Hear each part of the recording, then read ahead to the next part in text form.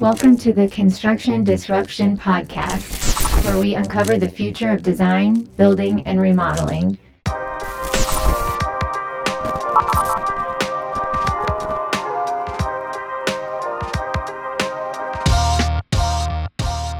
I'm Todd Miller of Isaiah Industries, manufacturer of specialty metal roofing and other building materials. Today, my co-host is Seth Heckerman. How are you today, Seth? Doing well, Todd. How are you doing? I am doing well also. I'm especially excited because we are doing your favorite thing on this show, which is our challenge words. So everyone participating in the show today has been given a challenge word to work as seamlessly and naturally into the conversation as possible. Our audience can be listening to see if they pick up on what those challenge words are. And then at the end of the show, we will reveal our success or lack thereof on using our challenge words. So Seth always loves this. For some reason it makes you nervous. Well, I'm just competitive by nature, so it stresses me out until I get it in. But I'm kind of looking forward to this week because you've got a challenge of a challenge word ahead of you. So we'll see what happens. I do. Okay. Well, God bless us all and good luck, I guess. So I do have a couple things, or one thing in particular I wanted to reveal to our audience today. I wanted to reveal that I have learned that I can always tell just by looking at someone when they're lying. Really? I can also tell when they're standing by looking at them. Oh, man. Does anyone else watch these guys on Facebook, probably on YouTube, called Doc Talk, DOCKTOK? Yeah, I enjoy them. Yeah. Two guys that sit by the dock of the bay and tell very deadpan dad jokes. I think they're hilarious. But anyway, I will tell you one other thing. I did get a new pet in our household recently. We got a pet termite. I named him Clint because Clint eats wood. Okay. Let's keep moving These on. are just getting worse. Yes, let's get to the highlight of the episode. No place good. Nope, let's dive into it. So I'm excited about today's episode. Nothing will kill a potentially solid business relationship more quickly, I don't think, in today's day and age than poor communication. And I know it's something we talk a lot about here, in working with customers and also with vendors. But how many times does a company or someone end up changing suppliers out of frustration? And their comment at the end of that is that the original supplier just had really poor communication. The reality is that in today's world, things happen faster all the time. This is the information age. And if we can't depend upon our business partners to communicate with us, then we end up feeling frustrated. We end up feeling like our time is being wasted. We end up feeling like the relationship is costing more than it's gaining us. And I don't know if others have felt that way with a supplier, but I know that I certainly have. And so today I'm really excited about our spotlighted guest. It is longtime sales veteran Frank Somma. Frank is a sales expert, speaker, coach, and author. He helps businesses build relationships all the time, but he also helps them especially during difficult times of what we'll call chaos. Frank's newest book is something that I had read a while back, and you'll be able to see it there on the wall behind him. The book is B2B is Really P2P. How to win with high touch in a high tech world. It's a book that came out right before COVID hit our world, and it really is a great book that pulls all businesses back to focus on personal relationships as being the things that drive sales and drive the success of a business. I know that Seth had led our sales team through that book back shortly, well into COVID, I guess I'll say. And it's just a really, really well done book, and great reminders, great new information for anyone who reads it. So, Frank, welcome to Construction Disruption. Pleasure to have you as our guest on the show today. Well, thank you so much. I'm really glad to be here, and especially among people that have read the book and been kind enough to say that there was good information in there. I appreciate it. Very good.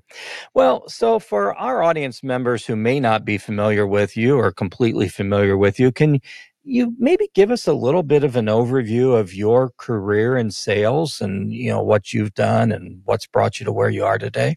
Oh, yeah, sure. I mean, what you were just talking about before and the importance of communication is something I've always been interested in. But I started out as a territory rep for Western Union Telegraph in the east end of Long Island, as in the Hamptons. Very little business. And what I found early on was that hard work beats talent when talent fails to work hard. I had just gotten out of the United States Navy after 4 good years of serving our country. And, I needed to go out and make money. And I talked to a guy who said to me, he was the number one guy in the company, and I had arranged a meeting with him to ask him what he would do if he were me being brand new. And he said, I would go visit every single client Western Union has ever had, dead or alive kind of thing, out in the territory, and, make 10 stops a day if you have to. So this is back in, I'm an old guy, right? This is back with Hagstrom maps and green bar paper.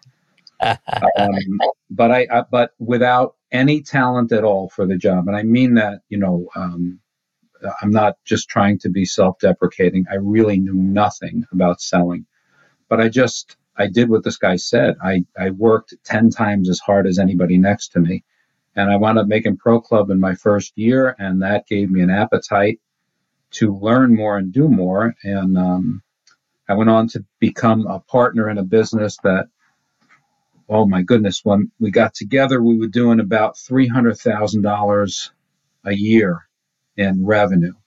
Was a little copier and telex company. He was one of my clients when I was with Western Union. And when we finished up 20 years later, I was a partner, and we sold that business. Our revenue in that last year was about $28 million. We had about 100 sales reps. So it grew tremendously, and not due to me, due to a tremendously good team. I mean, the guy that owned the place, my partner on the ops side, a guy named Jim Kohler, who I'm still, in business with today.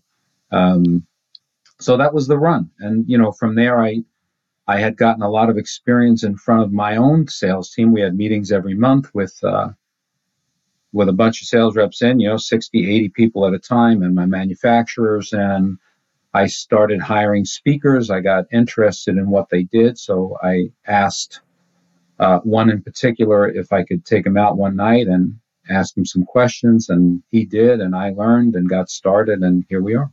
Well, I have to ask, though. So you and I are roughly the same age group, I'm sure, thereabouts. Okay, I really do not recall what Western Union Telegraph was doing back then. I'm thinking of the Pony Express for some reason. Yeah, right? Oh, that's funny. No, Western Union Telegraph was telex machines. So before fax machines came on board, so this is 1983. Before fax machines really became popular. And back in the day, a fax took 6 minutes.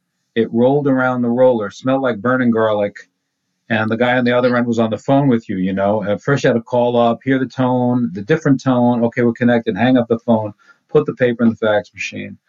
So telex was, when you watch or listen to the news, and they had that Sure. that noise in the old days of the news. That's a teletype machine. That's what I sold. Okay. So they printed 66 words a minute from one end to the other. Then it became a little bit more, I guess, digital. Went through phone lines, and that baud rate increased a bit. And then, of course, it all went away as communication got more and more sophisticated and easier. And that was that. Well, I have to admit, I'm still thinking Pony Express, but I'll get over that. But I do want to thank you very much for your service to our country in the Navy. Yes, sir. Thank you very much for that. All right. So today you head up the Somma group through which you speak, write, and coach. Tell us a little bit about your typical clients there and who you work with and what types of things you help them with. Oh, sure. They vary by industry. The industry really doesn't matter. It's mostly about a couple of different avenues. So I have CEOs for whom I am a private sounding board. It's difficult to be at the top of the heap and not have folks to talk to that understand your business, understand business in general. And, you need a place to vent and talk. So my private coaching clients are mostly people at the top of their business that feel like they need somebody to talk to that doesn't need to sway them in one way or another. And then I have group coaching. So there are a couple of different sales teams from different industries and even regular teams. I did coaching sessions yesterday with the entire company of a big insurance agency in Michigan, 50 people. We had, 10 or 12 in each session, just coaching them on communication, fielding calls, some tools that I can give them to respond rather than react. And the speaking part, I'm at big sales meetings, small sales meetings. I'm at associations. I've done a lot with the independent insurance associations throughout the country, as well as some real estate associations, some things in banking with Morgan Stanley, DeLago London Bank. So, if you've got a big meeting and a big team and you want to bring in somebody to, give them some tools they can walk away with and let them have fun at the meeting, you bring in folks like me. As I mentioned earlier, your most recent book is B2B is Really P2P, which is a great book. It came out really just literally months, weeks before COVID hit. I'm curious, did that timing of the book, do you think that was good or bad timing? Is there anything you'd have done differently in writing the book had you written it a year later? I've learned more since then. I might have included some things about COVID and how it changed our world. Of course, the writing would have been different. I'm a proponent of face-to-face communication. I know that people do business with people they like. People do business with people they're in a good relationship with, and relationships are built by face-to-face communication. And, this is not just my opinion. This is science. You can look at a study from Vanessa Bonds, who was a professor out of Cornell, and she did a study. She sent groups of people out with an ask. And one group went out and made their request via email, and compared to another group that went out and made their request via audio or video call. And the results were that the chance of a yes was 84% likely on the audio video versus 16% on the email. She then took that very successful audio video group and pitted them against folks making the same request in person. In person, 66% versus 33% audio video. So it's really no contest. Scientifically, we do better when we're face to face. So going back to what your question is, addressing COVID and what you can do and how you could have acted during those couple of years where we didn't have much of a chance to be face to face would have been an interesting section of the book. And, maybe that becomes P2P 2.0 or something. Well, I love it. Yeah, no doubt. During that time, I think, there are things we're all going to look back and say that we learned. And, some of those probably are things that we learned that are going to push us in good directions. Mm-hmm. As we think about this, and yes, you talk a lot about the importance of relationships and positive relationships with prospects and clients. Why do you, I'm not sure how to ask this. So do you think technology and the advancement of technology has kind of pushed people toward taking a more transactional approach to sales and less of a personal approach? And, why aren't people seeing, hey, this isn't working as well? What are your thoughts as far as what's going through businesses' heads that are kind of pushing more toward a transactional approach to sales? For me, there is nothing more important in business than facilitating good communication.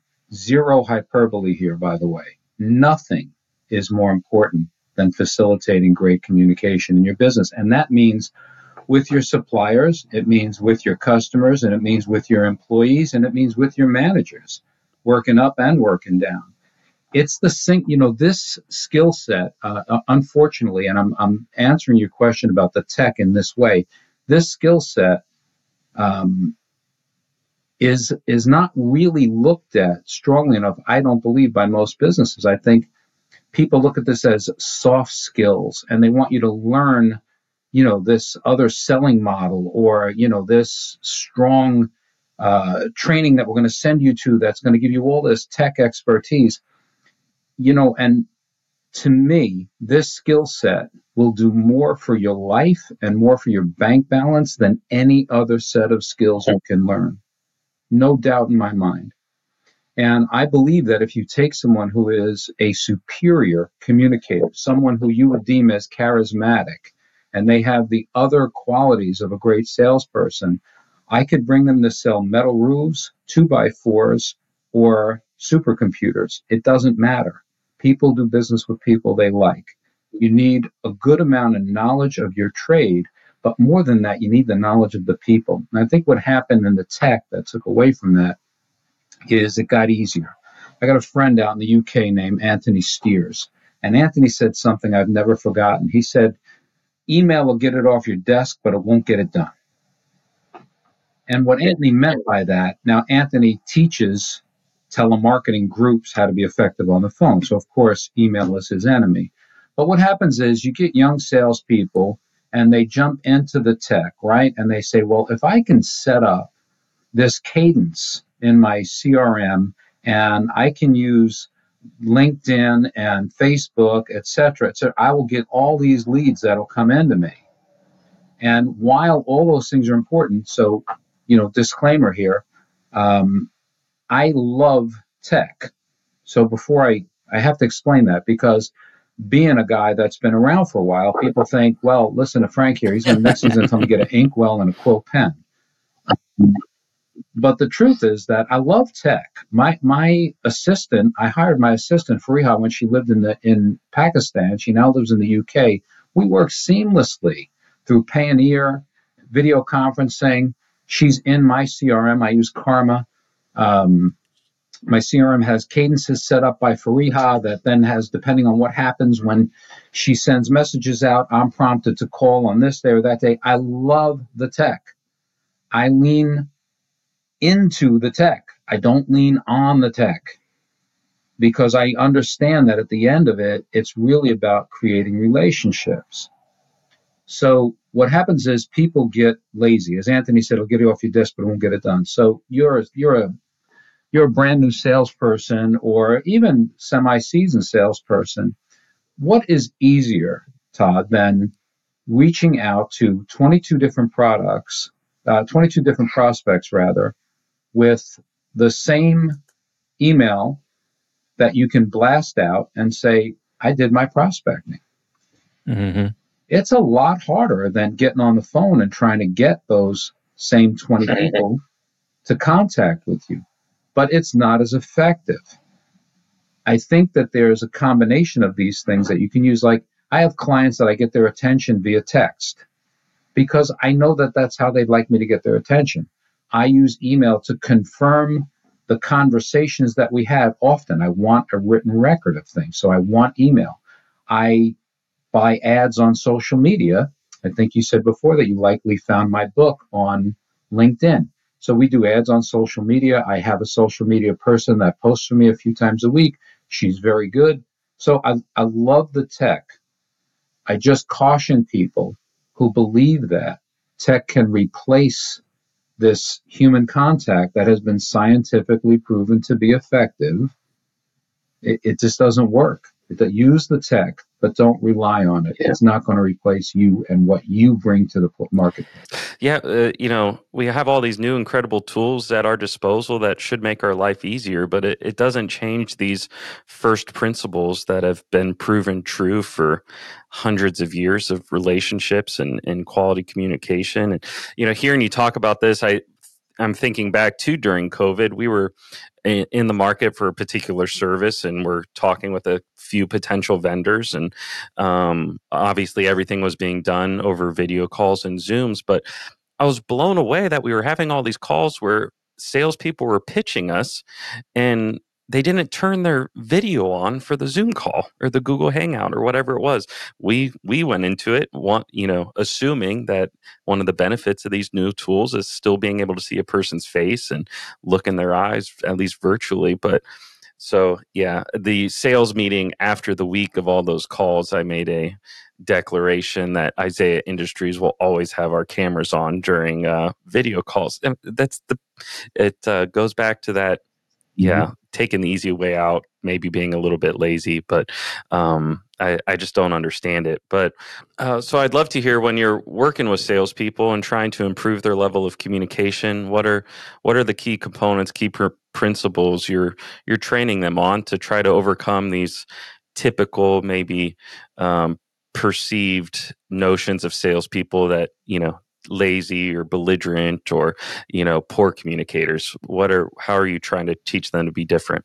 Listen, you could boil it down mostly to listening. I obviously, we can't go into an entire course on NLP, neuro-linguistic programming, which is where my training is. But the models in NLP teach us not only to listen, but how to listen. It's enormously important. Like, let's think about this for a second. Think about someone that you would deem to be a great listener. Imagine that person for a minute. Now think about it.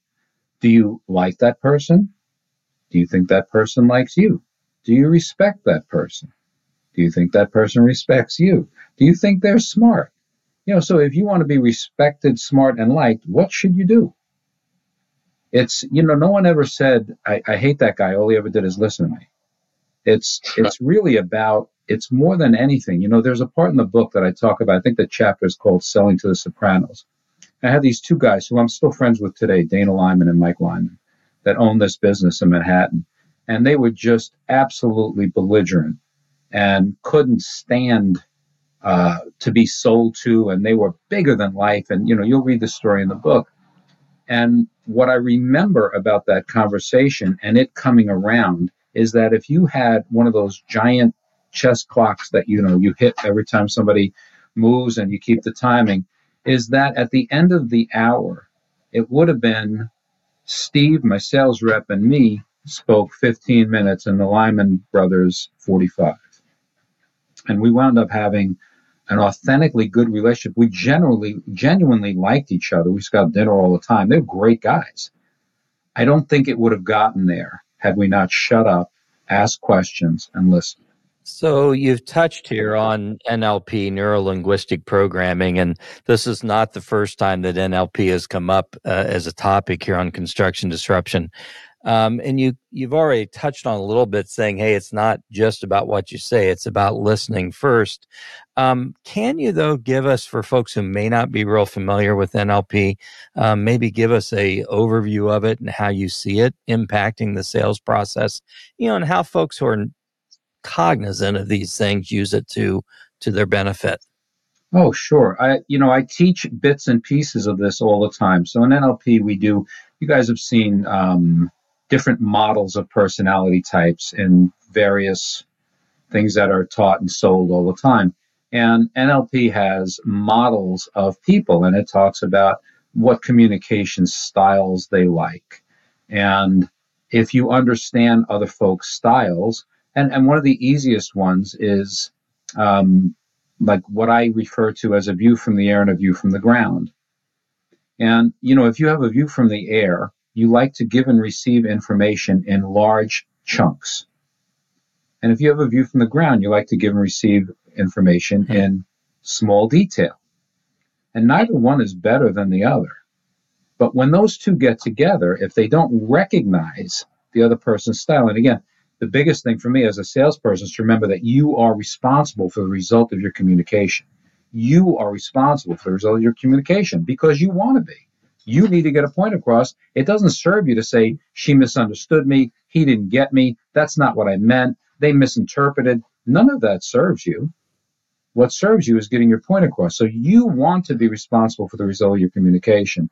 Therefore, when you learn other people's styles, so if I'm talking to Seth and I know that Seth has a view from the ground and I have a view from the air, and Seth asked me about what happened yesterday, I want to give him a couple of big chunks.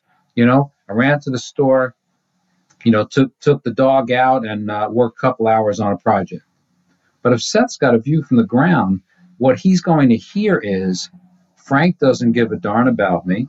He's trying to blow me off. He doesn't think I'm smart enough to understand what he's doing. He doesn't care enough to talk to me about his day. He's just trying to get past this.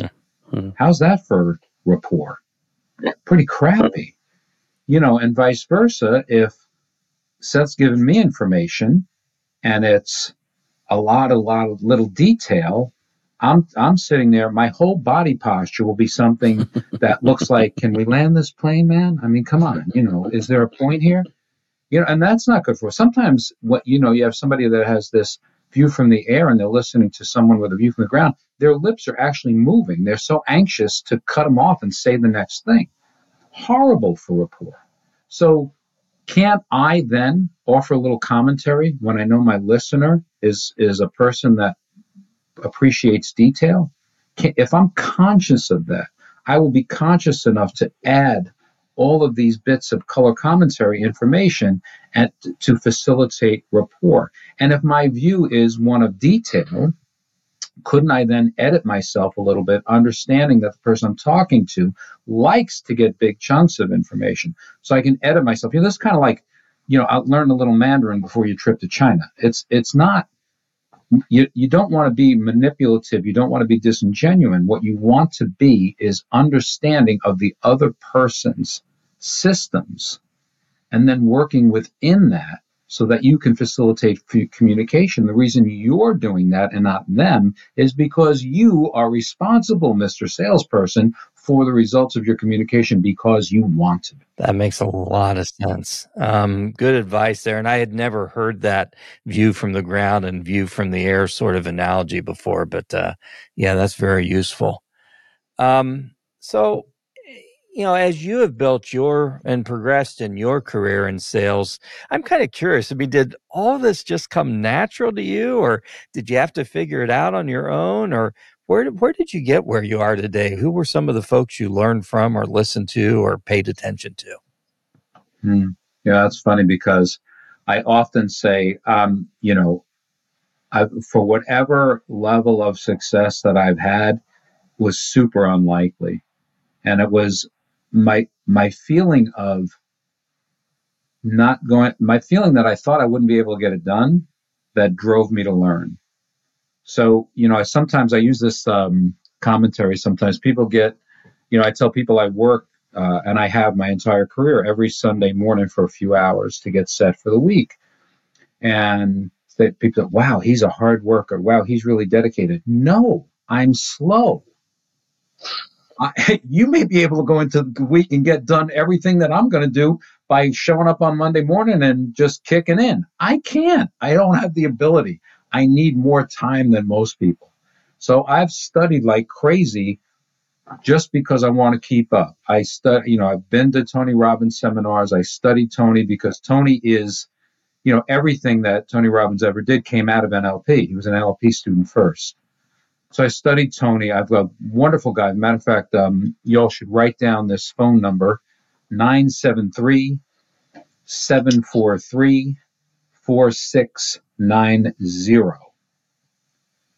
That's a number for Success Hotline, a guy named Dr. Rob Gilbert. He's a professor out of Montclair State University for 40 years. He has left an inspirational 3-minute message every day, 7 days a week, for over 20 years.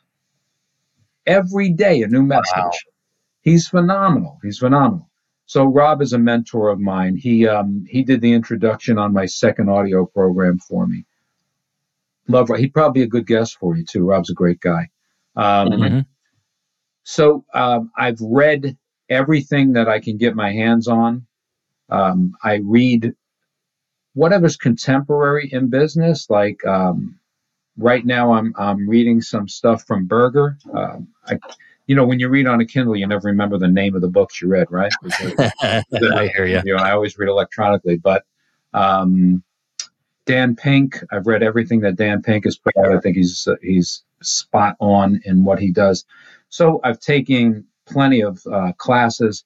It's about always trying to continue to be educated. I've been fortunate to have great mentors, and I think one of the things that I would tell folks is finding people who are already doing what you'd like to do and ask them how they did it is one of the biggest things you can do for a leg up. People, especially in sales, I mean, we all know that a salesperson who has been wildly successful would like nothing more than to tell you about why and how they're successful. So find that person, that number one, number two in your industry, invite them out for a coffee, see if they'll jump on a Zoom call for you, have some questions prepared ahead of time, and ask, and they'd be happy to tell you. And then you've got a blueprint, as Dr. Rob always says, get somebody great, their hindsight can be your foresight.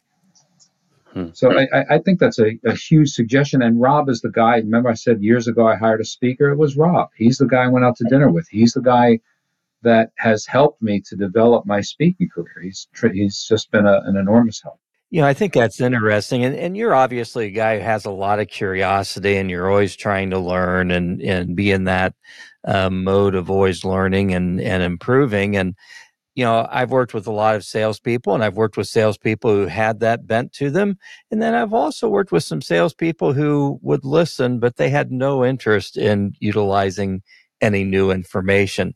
As a sales coach, how do you work with people who maybe are reticent, I guess I'll say, to try some new things and learn some new things? I mean, I don't mean to sound lugubrious, but sometimes you work with these folks that you're just like, the lights aren't on. I mean, I'm not getting through to them at all in terms of something that they're going to change behavior from. What's your advice as a sales coach in working with folks like that?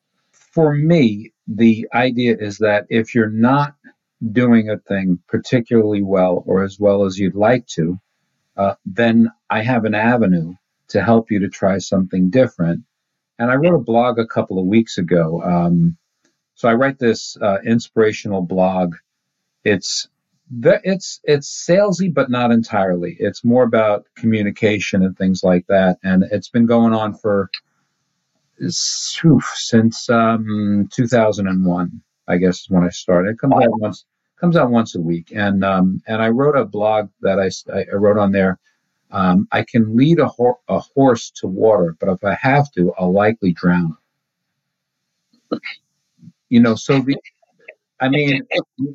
Todd, the answer to your question then is you have to be ready. You've got to be open. I can ask you some questions about how you're doing now and maybe point out some places that there could be some improvement and then offer you some training. But the truth is that I can hand this out to 100 people and a great percentage of them won't use it. That's why the Pareto law works. That's why 80% of your revenue often comes from 20% of your team. That's why we rank our salespeople. Why is the number one person light years ahead of the number 10 person?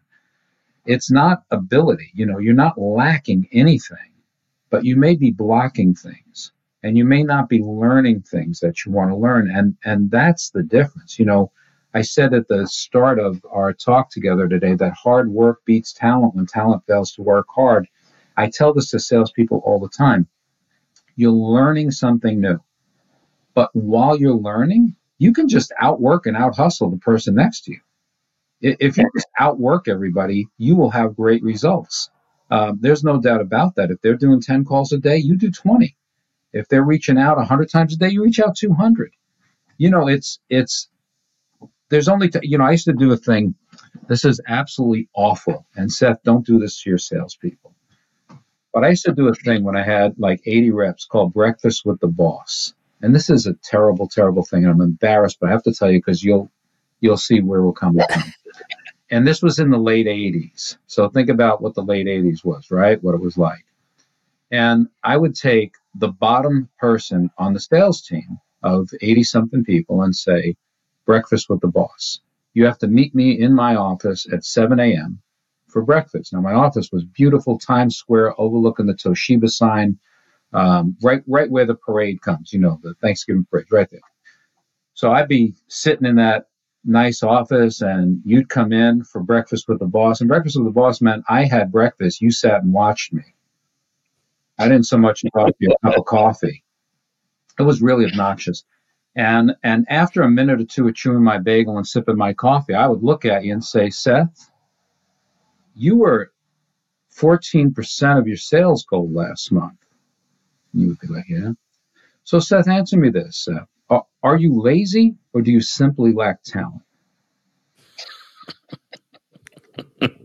And leave the pregnant pause. Now, once you've bludgeoned someone with a question like that, first of all, if they've got any wits about them, they cop to being lazy, right? But the good thing about that is once you get somebody in that position, now I want to build them up, because lazy and lack talent really means, do we need to look at a better plan for your work, or do you need some training? And we'd get there with them. We'd hit them first, and then we'd build it back up to that lazy or lack talent. That was actually the title of my first audio program. But and that's all it means. So in sales, there are only two components to success, right? There's work and there's learning. There's nothing else, right? There's nothing else. So while you're learning, you have to remember that you have to balance that scale by working more than the next person. And as you learn more, you can work slightly differently than you had to when you were brand spanking new. That's a great story, and yes, it's very 80s because I was there with you. Yeah. I'm kind of curious though, as you look over your career and over the years. I mean, hard to believe that the 80s was 40 years ago at this point, but I think we have made a lot of progress from, the 80s was the day of WKRP and Herb Tarlick, and, that was the salesperson. Can you kind of relate a little bit on that change that is taken from that sort of mentality about sales to more of a professional, high integrity method of selling? Sure. So I've always railed against the media depiction of salespeople. I do it in my book. Absolutely.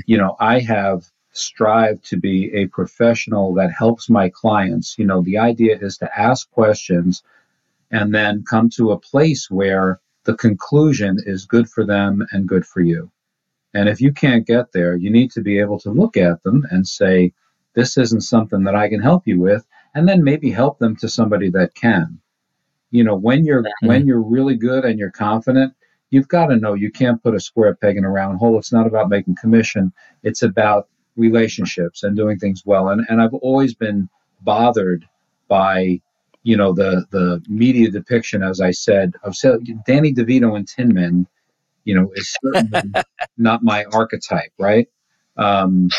So I'm a professional. I learn in my career. And I think what's happened today more than ever is people are more tuned in with purpose and wanting to have a job that feels good. So as a salesperson, one of the ways that I direct people to feel good is I ask them, and you see on the wall behind me, this says, give blood. So that's from the Cooley's Anemia Foundation. I've been a board member, past president. I've been with Cooley's Anemia Foundation for over 30 years. And I tell salespeople all the time, the universe did not give you this wonderful ability with people to line your pockets. Superman could have broke through walls and robbed banks, but he didn't. So take this superpower and use it for something wonderful. Find an organization that matters to you. Maybe someone in your family had a particular disease, or maybe your love of dogs has you volunteering at a shelter or with an organization that takes care of stray animals, whatever it is, whatever your passion is that you can volunteer to help, do that, because those folks need people with our skills to help convince donors to contribute, to drive events, right? They need big sales type skills to help them. And by the way, while you're doing that and you're meeting all of these people in that organization and they're getting to know who you are authentically, guess what? When they need products like the ones you have, they're going to ask you. So you can't give it away. You can try, but you can't give it away. It will come back and serve you. Don't go into the charity for the purpose of canvassing people for your product. Go into the charity for the purpose of helping. And the byproduct will be tons of business and wonderful relationships that will come your way. Good stuff. Well, I want to change gears a tiny bit here. I'm kind of curious. So something that's in the news all the time now is AI, artificial intelligence. Any thoughts on how that's going to impact sales down the road? Wow. It's going to. It's here to stay. It's real. I've messed around a bunch on ChatGPT. In fact, doing seminars, because sometimes I do like an in-house for a company. So I'll go and do a full morning of training for a group of people. I'm heading out to Chicago to do one at the end of this month, where we'll do a full morning of communications and sales. And what I do is I jump into AI and say, I'm going to meet with a group of 22 people, and I'm going to teach them listening skills. What exercises do you think would be useful? And ChatGPT goes, hey, ChatGPT, give me 5 things that people will find amusing and useful when they're learning listening skills. Boom, I get. So I scroll through tons of that stuff, and then I go, oh, that's something I can use. It's great for that. I know a company that I coach for right now. I coach the sales leader and the CEO, and they have their marketing department using AI for all their posts. They don't write their posts anymore. They literally do everything through AI. So, where's it going to go? I don't know, but it's going to go. So I'm curious, Frank, if you've run across a company called Rilla Voice. A few episodes ago, we had their CEO here on the show, and actually they're based there in Manhattan. But really interesting AI, machine learning driven technology. Is that anything you've run across yet? I can give a quick overview of it real quick, though. No, I don't know the Okay. company. Well, and I won't bore folks too much. They can go back and listen to the episode, but basically, the sales rep records his conversations, and this goes through and automatically compares what he's saying to what successful salespeople are saying. And it comes back and tells that salesperson or sales lady, hey, here are some coaching tips to be better at what you're doing. So fascinating stuff. Anyway, I agree. AI is not going to go away, and I think there's going to be some cool ways to work with it. Wow, that's fantastic. What's the name of that company again? So again, the name of that company is Rilla Voice, RILLA Voice. And I think it's rillavoice.com. Sebastian Jimenez is the CEO, and he was here on the show a few episodes ago as well. I love it. That's like having a manager listening to every call with you and offering you correction. That's fantastic. And that's a big part of their pitch. It's ride along time versus listening to every appointment. And and it's interesting, some of the learnings that have come out of this. So, and 50-year for the last 50 years in home improvement selling, in the home selling, you go into the house and you start with your company story. This is who we are, what we do, how long we've been in business, etc. They were finding out of all this data that they were gathering, the most successful reps were saving that information for the end of the appointment. And so now the top companies in the country are totally flipping the order and up in close rates ahead of it because of it. So we're definitely lots of learnings ahead that will change things. Which I have to say, give us credit, that pivot was something we recommended about 10 years ago on the advice of Bill Gladwell, who was another Tony Robbins student, really big into NLP. And he was the one that clued us in and said, you got to sell yourself right before the close, not at the start. So cool stuff. Well, Frank, I'm curious. It's been a great discussion. what do you love about what you do? I'll answer that specifically that I love doing keynotes. I love getting in front of sales teams and giving a talk because I feel like I can offer some tools that people can walk away with. I've had feedback with people that said, hey, listen, I tried what you said and it worked really well. Or, hey, I incorporated this part of what your talk was and man, oh man, it changed things. So I love to learn. I'm constantly looking out for new information and feedback. And it jazzes me knowing that I can talk to somebody and listen to what they're going through and then look at the research that I've done that I have at my fingertips and say, hey, think about, what happened, what Dan Pink said in this study that, 40% of your day as a non-salesperson, this is for real, 40% of your day as a non-salesperson is spent selling. So when I'm talking to groups that are non-salespeople and they look at me as a salesperson, I'm like, yes, what is selling? It's asking people to part with resources or time in order for you to achieve that thing that you want to achieve. That's what you're doing. 40%, according to Dan's study with 9,000 people, 40% of your day spent doing that. So the answer is I love lighting people up with information. I love helping them. I love giving them stuff that they can go out and use. I love researching and learning more and doing more. And then I also have this, performance Jones thing. I love getting up on stage and delivering it and giving stories that are funny and poignant and make people move from one place to another. That's fantastic. It's what I live for. That is cool stuff. You can see someone actually make that movement and make that jump from where they are into some different behavior. So, what advice would you have for someone out there who is maybe early in their career in sales or still trying to figure out, is this going to be the right gig for me type thing? What are some of the key advice you'd give to them? Well, in the beginning of our talk, Seth said that he is wildly competitive. And I can tell you that I have not met a successful salesperson that is not competitive.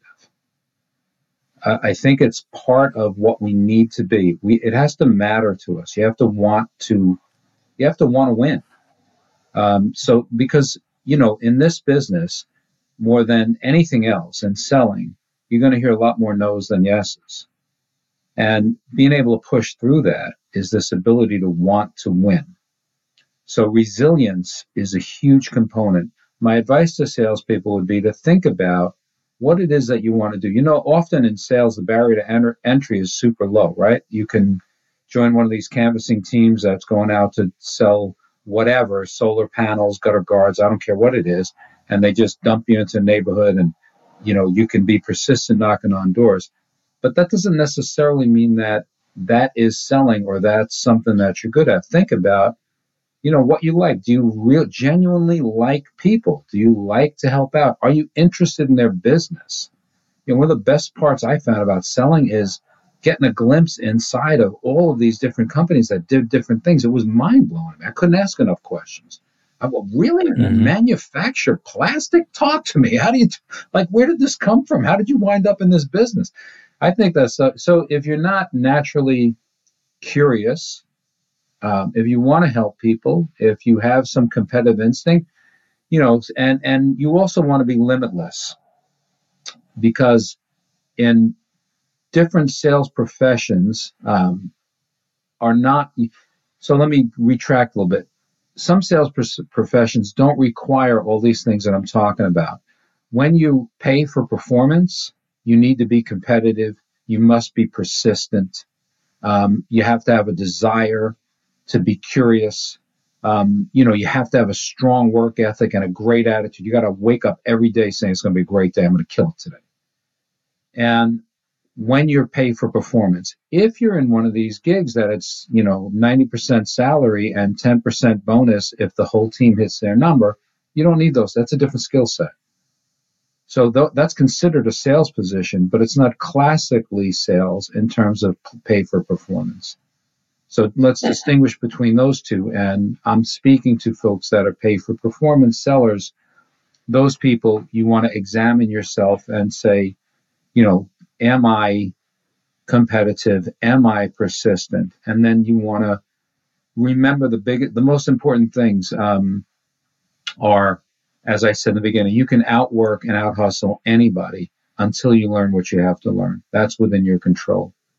You can find people that are doing what you'd like to do and ask them how they did it. And you can have a great attitude and a great work ethic tomorrow morning. It's a choice. It's not a trait, it's a choice. See, in selling, no one ever said you have to be 6'2" or 2'6" or go to Wharton School of Business or the local community college. What you have to be is persistent. You've got to ask great questions. You have to be resilient, have a good attitude, and that's it. If you bring those things to the table and remember them all the time, you can be wildly successful. Well, I love that, and we've certainly have all seen that. If you've worked with any sales team, you see that new team member that comes on, and while they're learning, they are out working, they are out hustling, they're keeping the attitude well, and those are the guys and gals who do extremely well in this profession long term. Good stuff. Well, Frank, this has been a great time together. Thank you so much. We're close to wrapping up kind of what we call the business end of things. Is there anything we haven't covered today that you would like to share with our audience? I would like to say read as much as you can, listen as much as you can, get on podcasts like this when you're in your car. If I'm not the fun police, okay? I don't want you to not have a good time, but if you're in your car, listening to Howard Stern, that's great. He's funny. But, I'm in my car listening to Laurie Santos' Happiness Lab or, various podcasts that I am subscribed to because I'm picking up more information that helps me in my profession. And why would I waste a 45-minute drive? I'm either calling clients or I'm listening to something useful. Find that downtime to read a little bit in your profession. Find some things that resonate with you. You'll find authors that you like. Maybe you don't want to read. Maybe you want to listen to audiobooks. That's great. Listen to audiobooks. But learn, work. If you want to be at the top of the heap in sales, that's really all you have to do.